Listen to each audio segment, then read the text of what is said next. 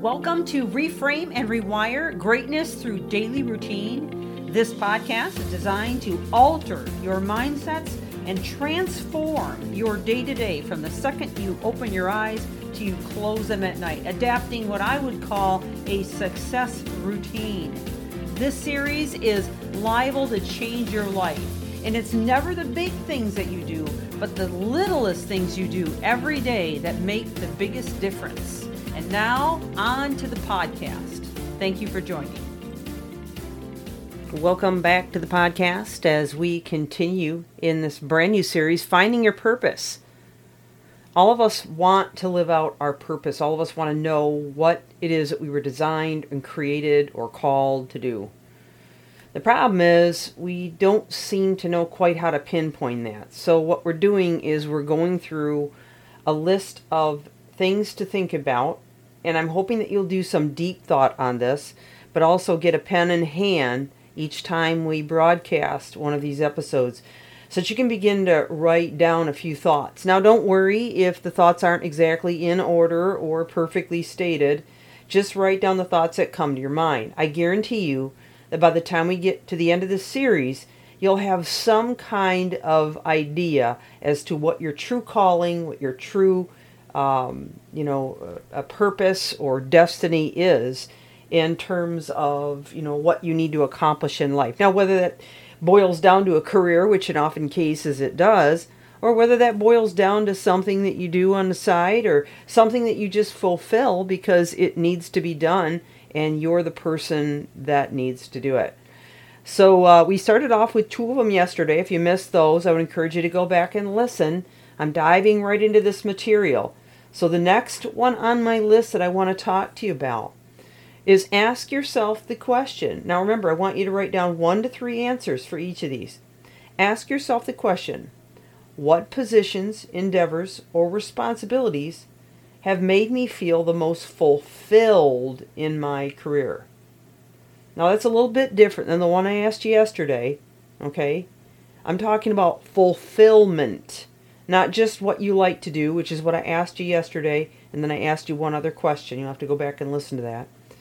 But what just makes you feel like you are right in the place you need to be, where you just walk away feeling like, like you've just done the best thing that you possibly could for your life or for the people around you. You just feel absolutely full to the brim. So think about it. Maybe it was something you did in your youth. Maybe it was something that you did as an adult. But what have you done before? And it doesn't matter whether you were paid for it or not. That's not what we're talking about here. But just what have you done, positions, endeavors, or responsibilities that make you feel the most fulfilled? Okay? Next one. When have I found myself the most committed, passionate, and enthusiastic? Now, each of these questions are a little bit different. We're coming at them from all different angles. I want you to be able to think about this from every possible, way so that you can really begin to paint the big picture. So, when have you found yourself to be the most committed, the most passionate, or the most enthusiastic, or maybe all of them? Again, this could be something from your youth or your adult life. It could be something you were paid for, something you were not paid for. It could be a volunteer position that you took on at one time.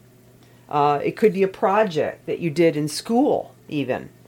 Maybe you've totally forgotten about some of the things that you accomplished and just sort of, at the time you loved them and you were really excited about them, but then you just sort of forgot about them because either it was on to the next project or on to the next responsibility, or just plain life got in the way and you really didn't have a chance to revisit it, go back to it, think about what it meant to you.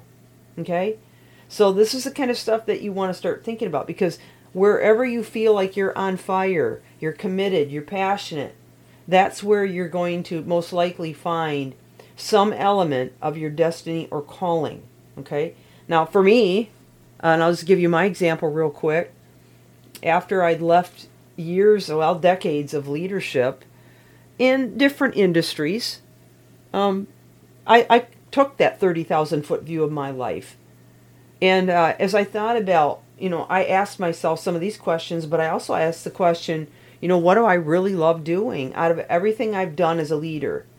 And I've built businesses, total of 5. Some were my personal businesses. Others were, affiliated with other companies that I helped them build.